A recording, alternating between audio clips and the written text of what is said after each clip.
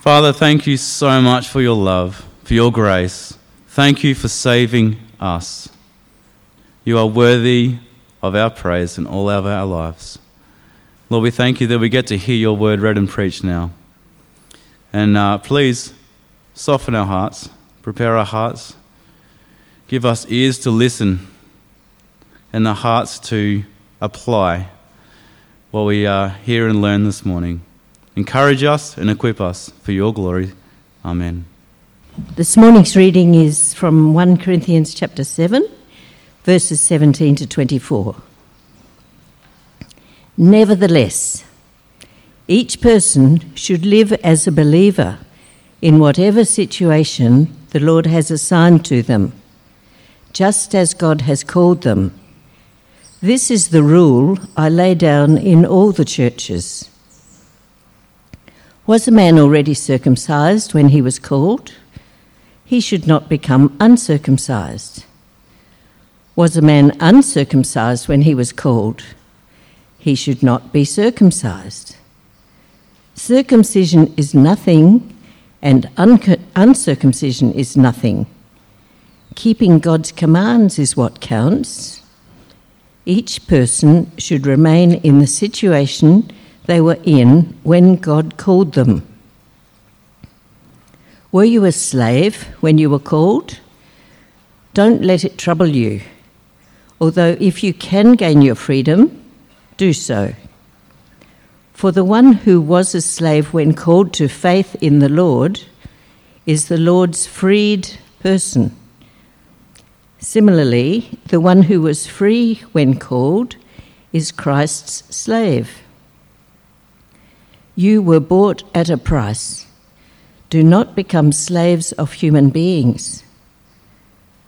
Brothers and sisters, each person, as responsible to God, should remain in the situation they were in when God called them.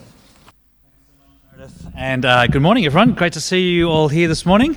My name's Duncan. If we haven't met, great to catch up afterwards. I'm the pastor here at Trinity Church, Victor Harbour.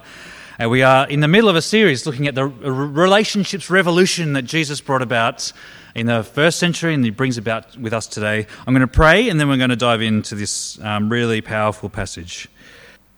Our gracious God and Heavenly Father, our hearts are so often so restless. We look to the things of this world to satisfy us. But only you can satisfy us. And we thank you, Father, for the precious gift of your word. And so we pray now that your Spirit might open our hearts and our minds and our wills to hear and receive and obey your word. And we pray that for your glory, for the building up of your church, so that your name might be honoured. Your name might be honoured here and everywhere. And we pray this in Jesus' name. Amen.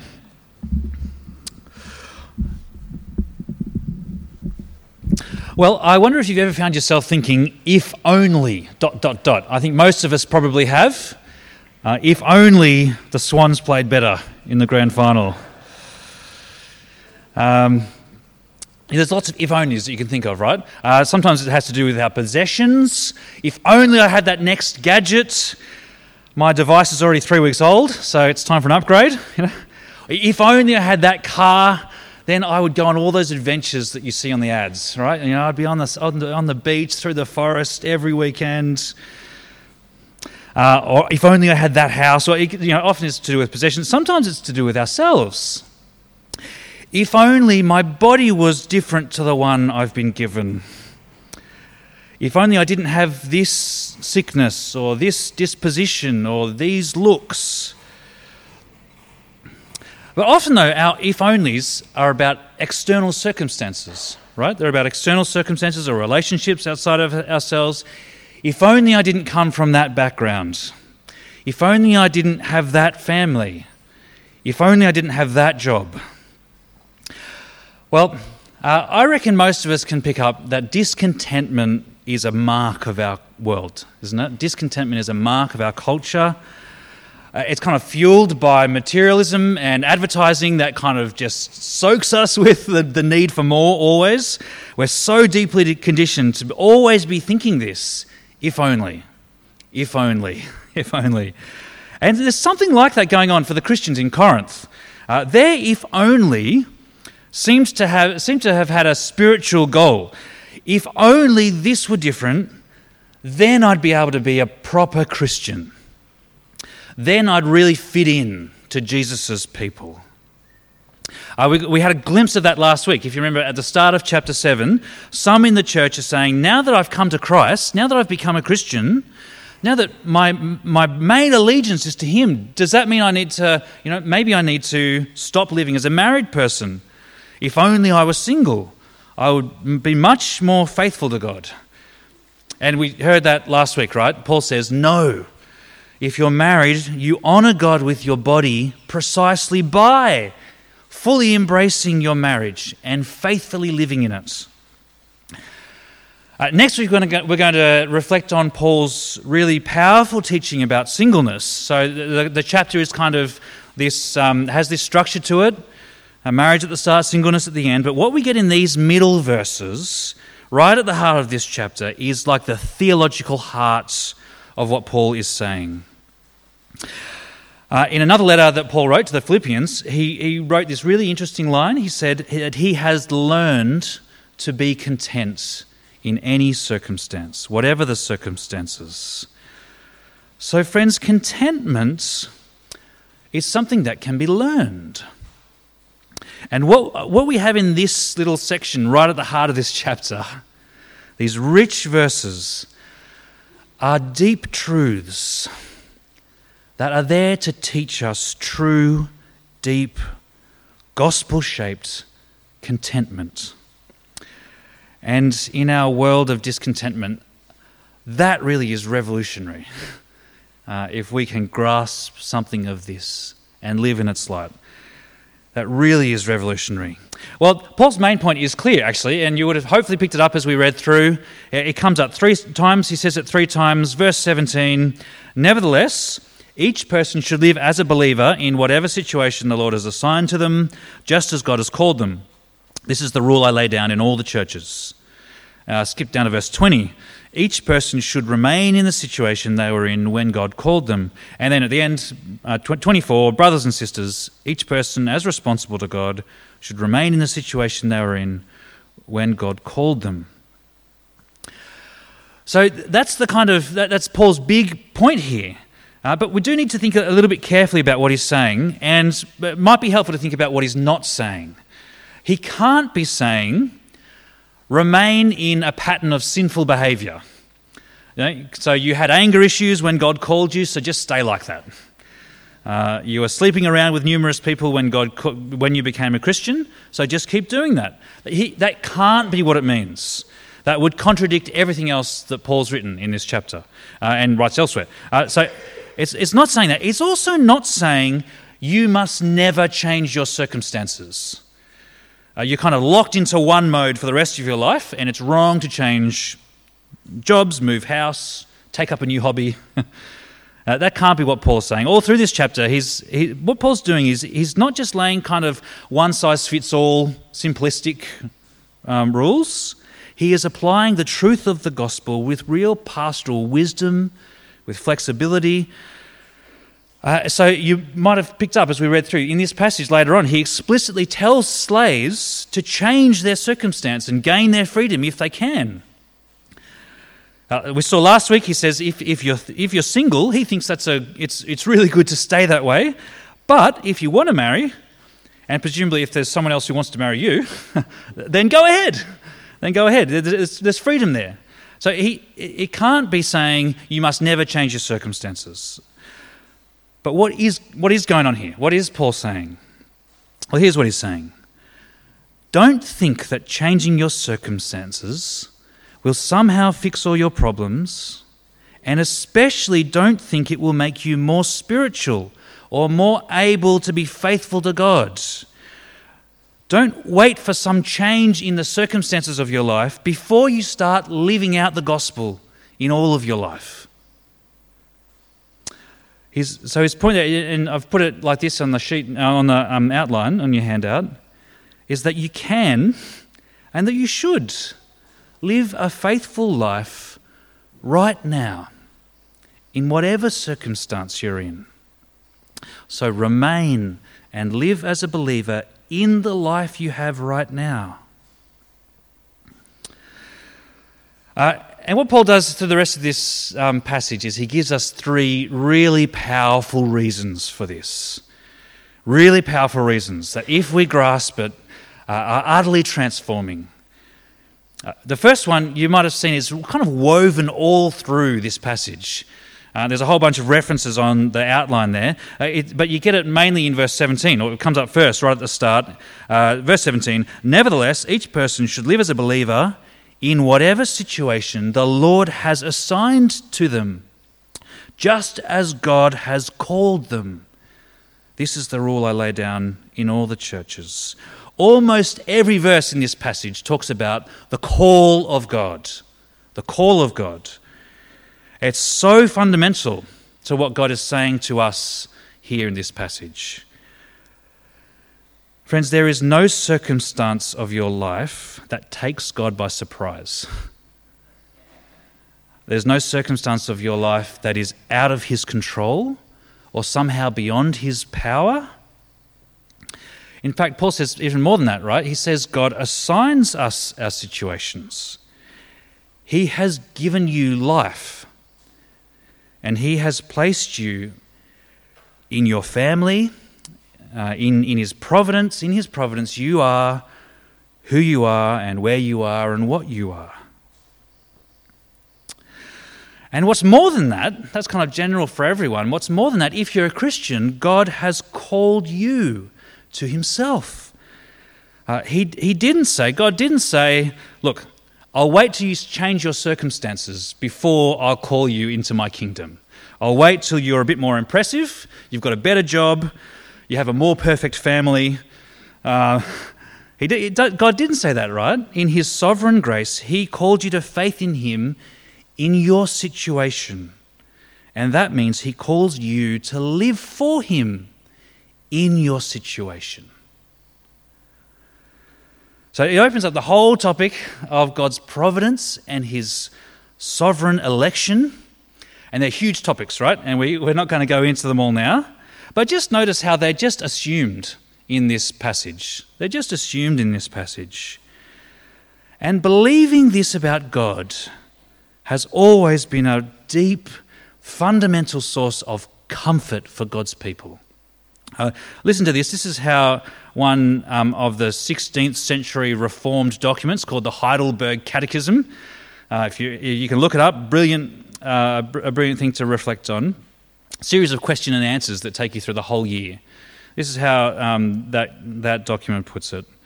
God's providence is his almighty and ever-present power, whereby, as with his hand, he still upholds heaven and earth and all creatures, and so governs them that leaf and blade, rain and drought, fruitful and barren years, food and drink, health and sickness, riches and poverty, indeed all things come to us, not by chance, but by his fatherly hand. The next question asks this in this catechism: what does it benefit us to know that God has created all things and still upholds them by his providence? Listen to this answer. We can be patient in adversity, thankful in prosperity, and with a view to the future, we can have a firm confidence in our faithful God and Father that no creature shall separate us from his love. For all creatures are so completely in his hand that without his will they cannot so much as move. I think that's just a really powerful articulation of what's behind what Paul is saying here. God's sovereignty is the first and fundamental reason why Paul says that you can and you should live faithful lives for him right now in the situation God has placed you in, without restless discontentment, without constantly wishing you were somewhere else before you start living for Jesus.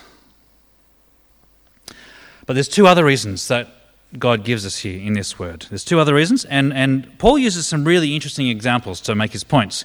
He focuses on these two most significant divisions in the ancient world, and the divisions of race and divisions of social class. You know, they're still significant divisions today, but they were really significant in the ancient world. And I think it's so interesting what he does. Look at verse 18. Was a man already circumcised when he was called? He should not become uncircumcised. Was a man uncircumcised when he was called? He should not be circumcised. So circumcision was, and it still is, a primary kind of racial marker for the Jewish people.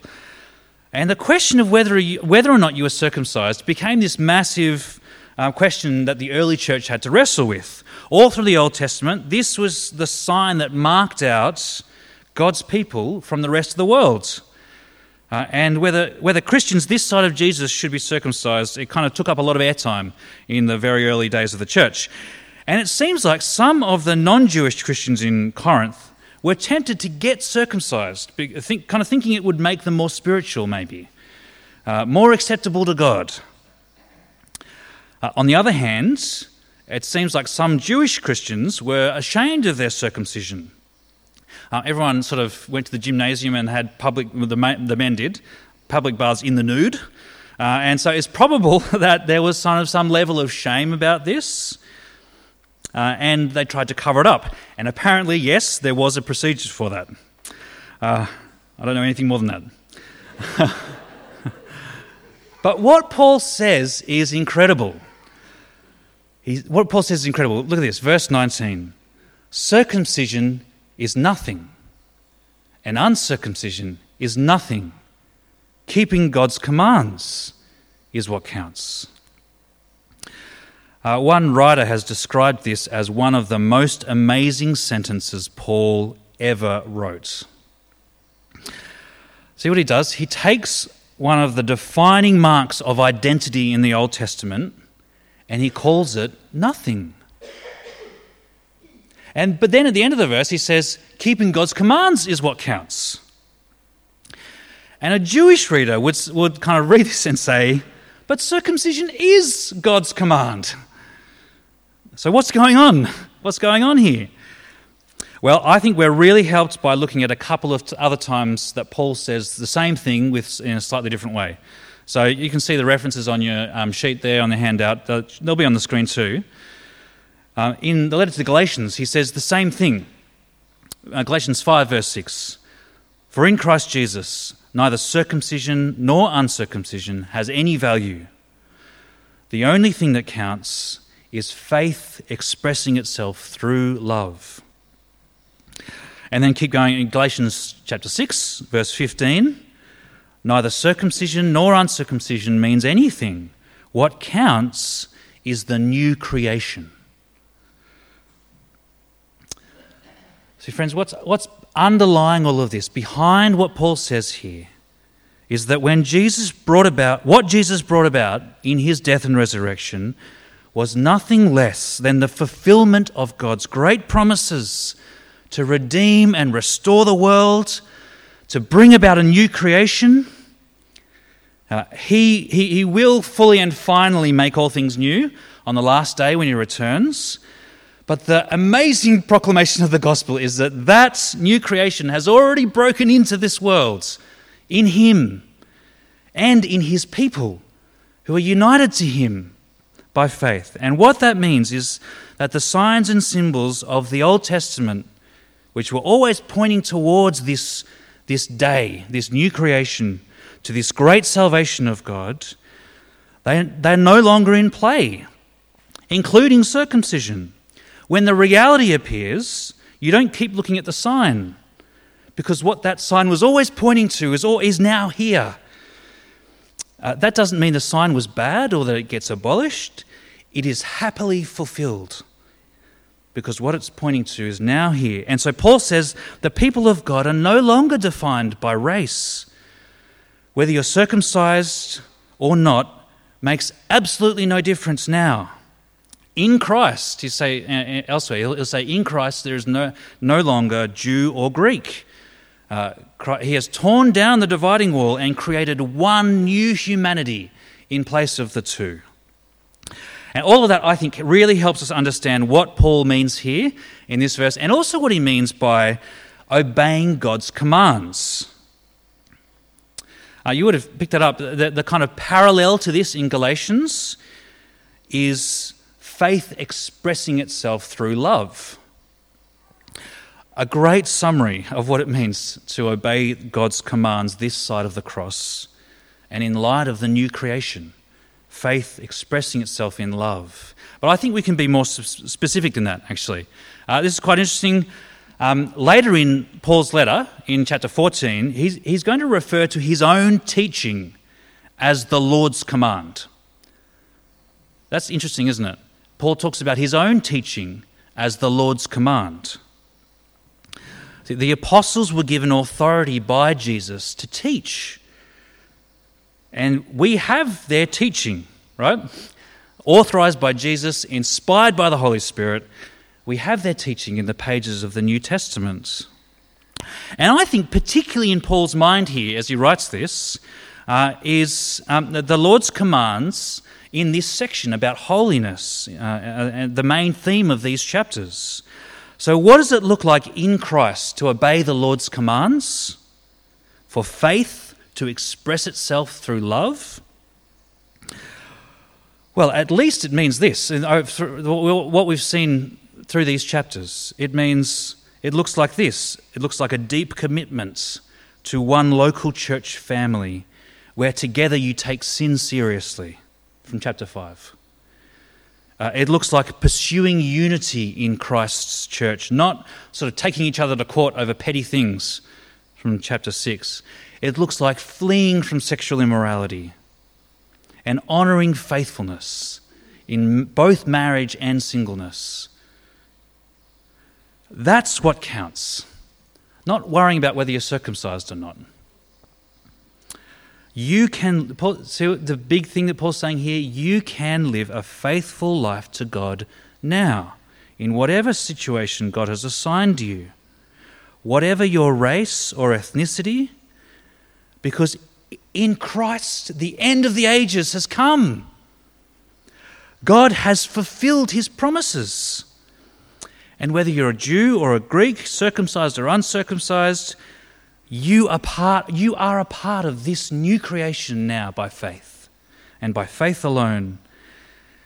And your faith can express itself in love now as you keep the commandments of God. Okay, sovereignty of God, this new creation Christ has brought about. There's one last reason that Paul gives us here. There's neither Jew or Greek in Christ, because of all that he's done, the fulfillment that he's brought. There is also neither slave nor free. I'll read from verse 21. Were you a slave when you were called? Don't let it trouble you. Although if you can gain your freedom, do so. For the one who was a slave when called to faith in the Lord is the Lord's freed person. Similarly, the one who was free when called is Christ's slave. You were bought at a price. Do not become slaves of human beings. Now, we're looking at some troubling passages throughout this whole section, aren't we? That passages that can cause us to be troubled. And this is one of them. And the question that often gets asked here is Paul justifying slavery? Is that what's going on? There's a few important things to kind of talk about in terms of this little section. We think of slavery, and kind of instinctively our thoughts go to the African American slave trade of the kind of 18th century, 18th and into the 19th. Slavery in the ancient world, though, was quite different from that. Not to kind of downplay the significance of it, but it was a different reality. So it's estimated that 1/3 of the people in Corinth were slaves, and another third were ex-slaves. And then the last third were kind of freeborn citizens. So you've got 2/3 of the population who either are slaves or have been slaves in their life. So slavery, it was still an oppressive and at times a violent kind of institution or sort of set up for society. But unlike that kind of 18th century slave trade that we think of, many slaves held high positions in government and in education. You had traders and artists who were slave, and you could buy your way out of slavery. Some people could buy themselves out of slavery but chose to stay in their situation. So all that to say, what Paul says here is no justification of slavery. And we can talk about this more if you like, but throughout the New Testament, what you see are the seeds that would grow into the great abolitionist movement of the 19th century, led by Christians like William Wilberforce, if you know his story. But what Paul does here is he assumes slavery is the kind of norm in society. It's a reality that most of his readers are going to be touched by. And for Paul's readers who were personally impacted by slavery, this wouldn't have been kind of off-putting for them to read. It would have been incredibly dignifying and actually wonderfully liberating for them to read this. Were you a slave when you were called, in verse 21, Paul says, and he says, don't let it trouble you. I don't think that's a kind of dismissive thing. Don't worry about it. I don't think that's what Paul's saying. It's not dismissing the, at times, horrible realities that came with slavery, but he is saying, don't put your identity in your circumstance, even in the most demeaning social station that you could have. Even there, you have a dignity and a worth that cannot be taken away from you. Paul teaches the same kind of thing in his other letters, and I've listed some references there. We won't go to them, but you can look them up if you like. But why? What's the kind of logic underlying this?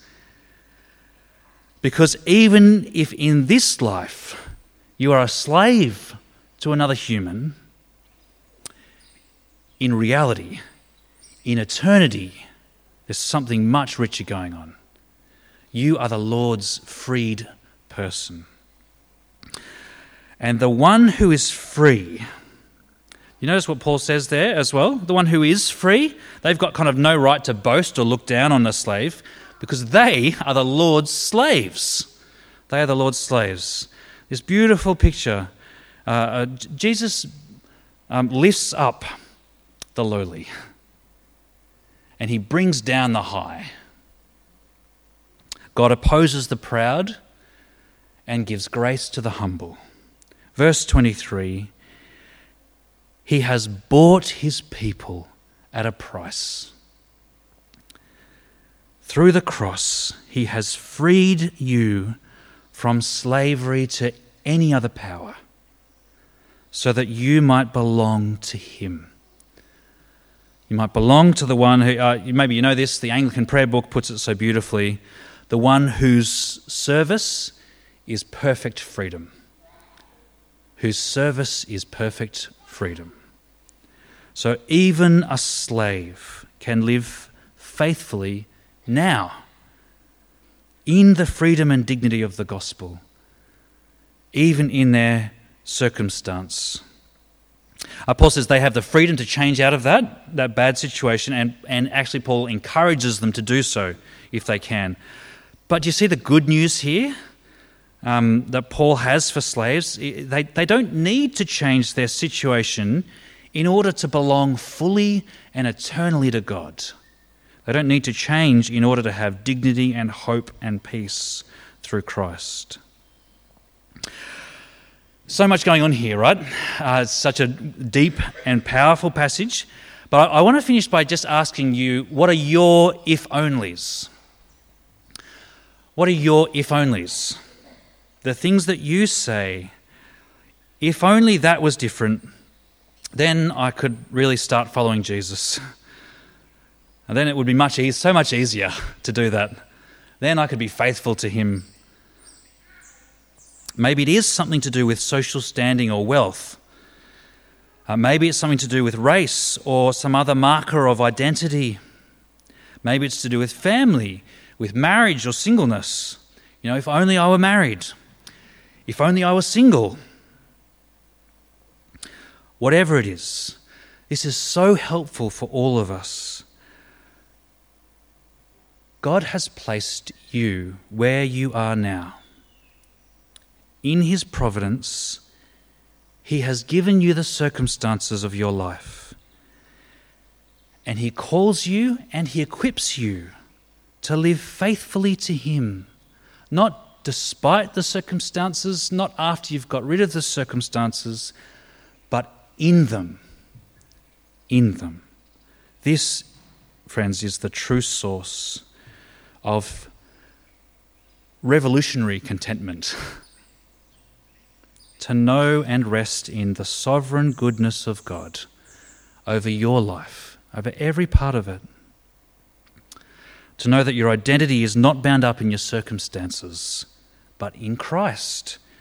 You are united with Him by faith. You are seated with Him in the heavenly realms.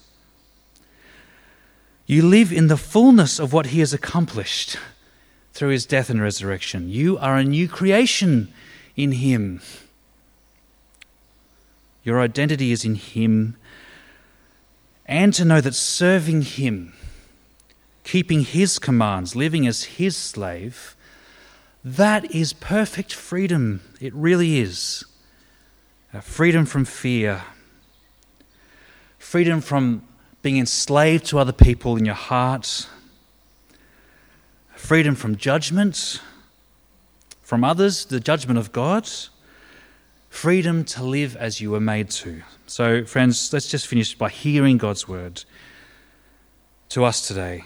Each of you should live as a believer in whatever situation the Lord has assigned you to, just as God has called you.